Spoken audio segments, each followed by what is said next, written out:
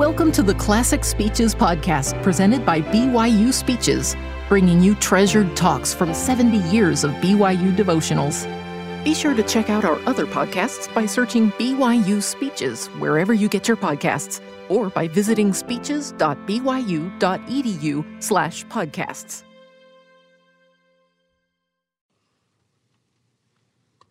Thank you, President Lee, for your generous words. And thank you for coming here, all of you today. Your presence is reassuring. I cannot understand how I agreed to come here today. As Brother Lee's indicated, we've just concluded a general conference and a number of associated meetings. I'm hoarse from speaking and feel drained of things to speak about. On Thursday, day after tomorrow, I leave for London for a regional conference, to be followed by the rededication of the London Temple and then rededication of the Swiss Temple. There will be dedicatory prayers and many talks to be given in the numerous dedicatory sessions that will be held. How did I ever agree to come here today, I ask myself. Do you have the same problem that I have? Someone asks you to do something far in advance, and you agree without really thinking of what that will entail. Then when the day is upon you, you doubt your capacity, you worry, you ask why you ever agreed, and you pray for inspiration and enlightenment to fulfill your commitment. I guess we all have such experiences. Hopefully, they turn out well. I am reminded of an incident of a long time ago when a friend came to see me. He was to be married in the temple in 2 days. He had been going with his fiancée for many months. She was a wonderful girl, beautiful and able. He had proposed, she had accepted, and they had set the wedding date. All went wonderfully well until a few days before, when he began to think of how long eternity is. For some unexplainable reason, he began to doubt and to wonder. Came to me frantic with worry. I said to him, "Come on, Jim. You've known Mary for 3 years now. This has been no sudden courtship. She's a wonderful girl. You know it, and I know it. Put your doubts out of your mind. Trust in the Lord and trust in her. Think in terms of what a wonderful thing it will be to share your life with her through all the years to come. You've been looking on the dark side. Look on the bright side. If you will keep sacred the bond of trust between you, you will make it, and you will make it in a wonderful way. You will love it and wonder why you ever doubt it." I am happy to report that they recently celebrated their 54th wedding anniversary. They've reared an excellent family. Theirs has been a wonderful marriage. And now in their golden years, if you can call them such, they love and cherish one another even more than when they were young. And so I come to you this morning, looking on the bright side. I hope and pray that I may be inspired to say something of interest to you, something that will be helpful. I am here, as President Lee indicates, representing the First Presidency of the Church and the Board of Trustees of Brigham Young University. President Benson serves as chairman of this board and his counselors as vice chairman. It has been customary for the chairman to speak here each October, shortly after the opening of the fall semester. President Benson is unable to come because of his advanced age. We all regret that. I do particularly.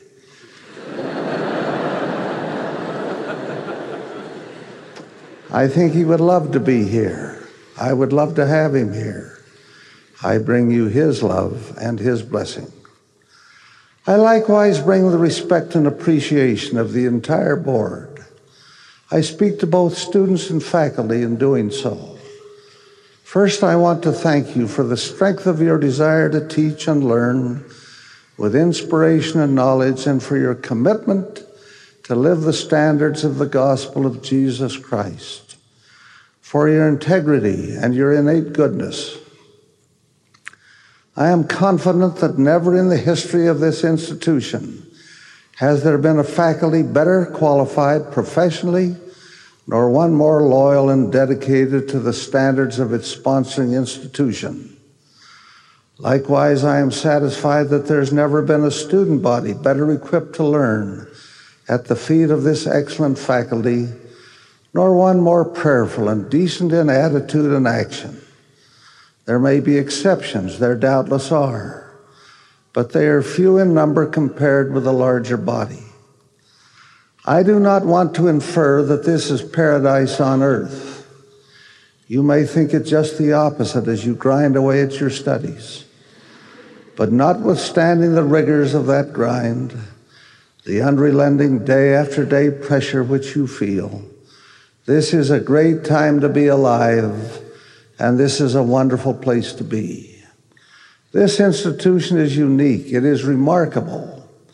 It is a continuing experiment on a great premise that a large and complex university can be first class academically, while nurturing an environment of faith in God and the practice of Christian principle. You are testing whether academic excellence and belief in the divine can walk hand in hand. And the wonderful thing is that you are succeeding in showing that this is possible. Not only that it is possible, but that it is desirable, and that the products of this effort show in your lives qualities not otherwise attainable. As you are aware, we recently announced in the conference that another temple will be built in this general area. The reason is that the Provo Temple is the busiest in the church, operating beyond its designed capacity. The Jordan River Temple is the second busiest in the church. One factor in all of this is the devotion to temple work of Brigham Young University faculty and students. Many of you, I am told, attend a session in the temple early in the morning before your classes. Many are there in the evening and on Saturday. This all says something of tremendous significance. It speaks of devotion and loyalty, of unselfishness and faith. Furthermore, this remarkable faculty carry many responsibilities of great importance in the church at the general level, at the stake level, and at the ward level. You are men and women of faith as well as of learning. I believe you are the equivalent of your peers anywhere in the world in terms of professional qualifications. Beyond this, you speak with conviction concerning the God of heaven, the Savior and the Redeemer of the world, and the beauty and power of the restored and eternal gospel. I believe you seek to live these principles. I know of no other university faculty. I think there is none other anywhere on earth where the members can stand and say with conviction, we believe in being honest, true, chaste, benevolent, virtuous, and in doing good to all men.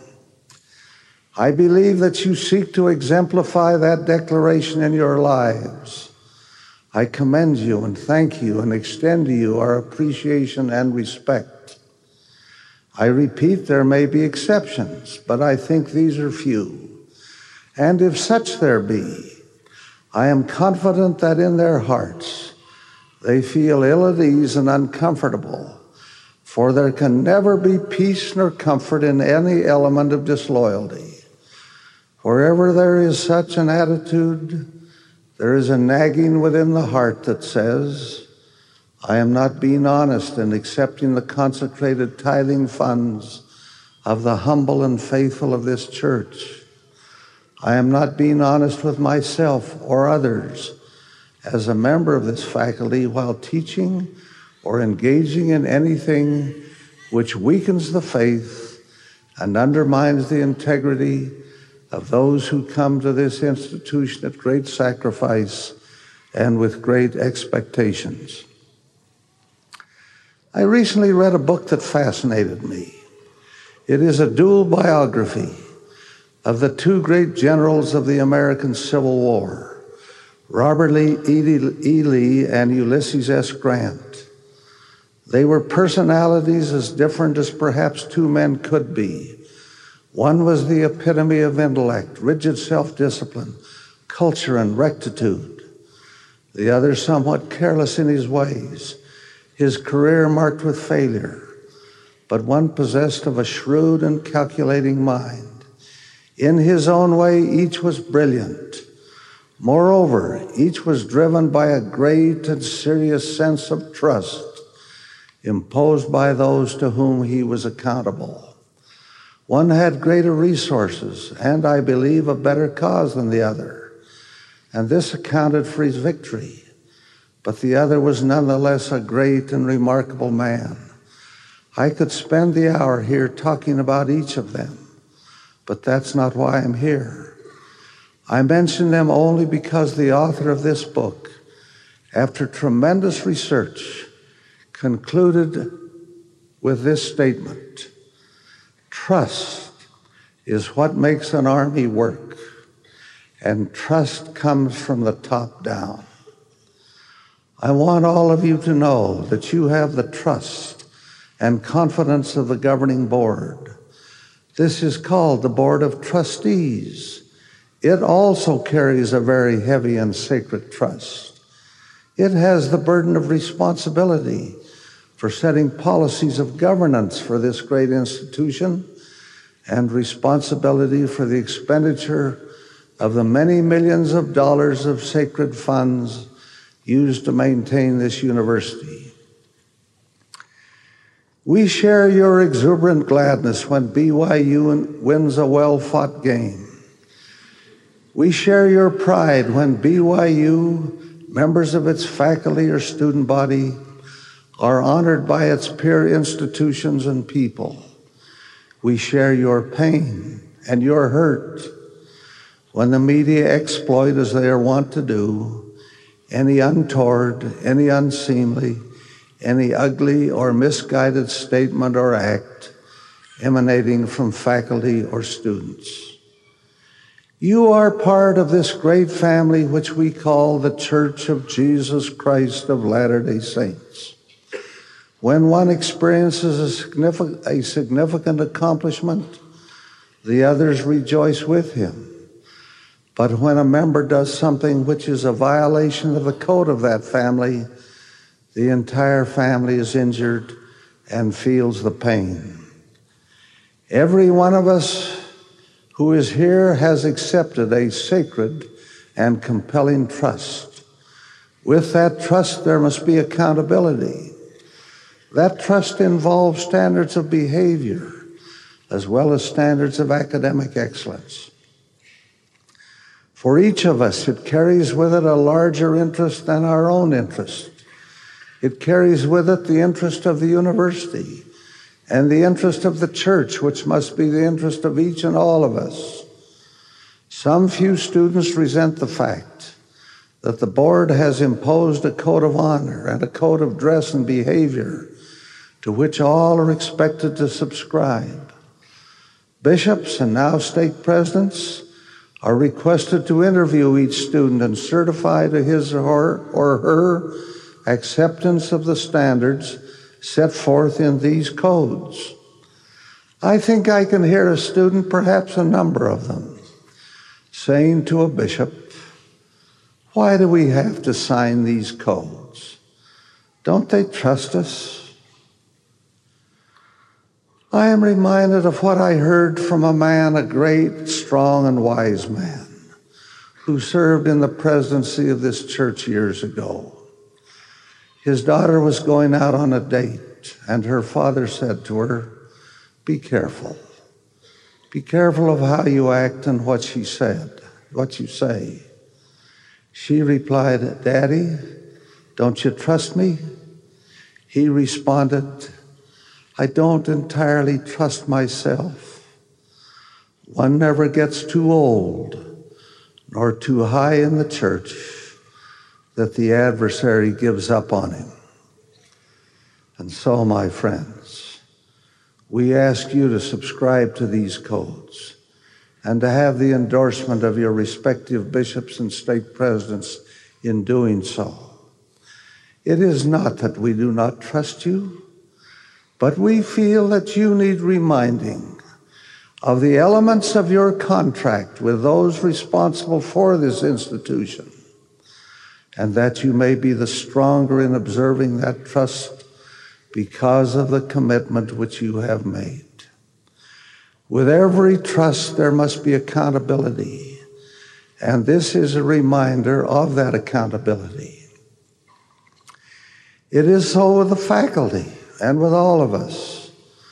We ask that all members of the faculty who are members of the church be what we speak of as temple recommend worthy.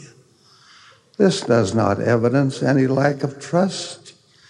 It simply represents a standard, a benchmark of belief and action.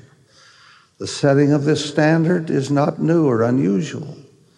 It is not new at BYU or in the church educational system, though it has been unevenly applied at times. It is a standard applied widely in the church. Our thousands of bishops who stand as common judges in Israel annually must renew their own temple recommends, as must stake presidents also. The renewal of that recommend becomes a renewal of commitment. We live in an environment, in a world where we are surrounded by the corrosive and erosive elements of the world.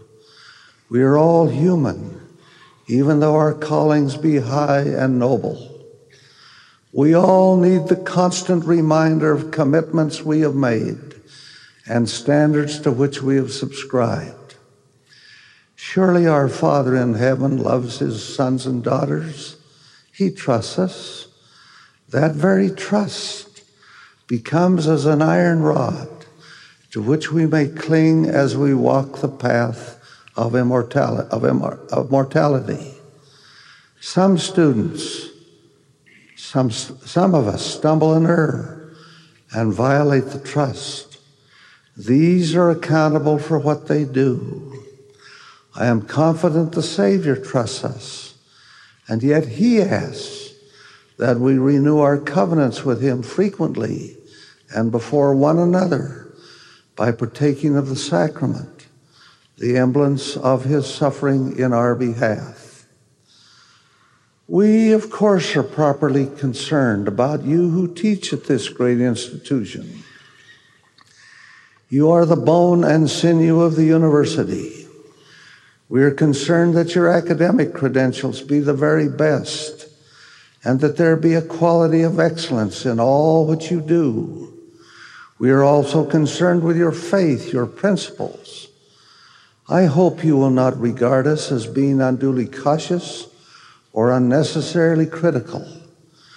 We act in the spirit spoken of by Alma concerning teachers in his day.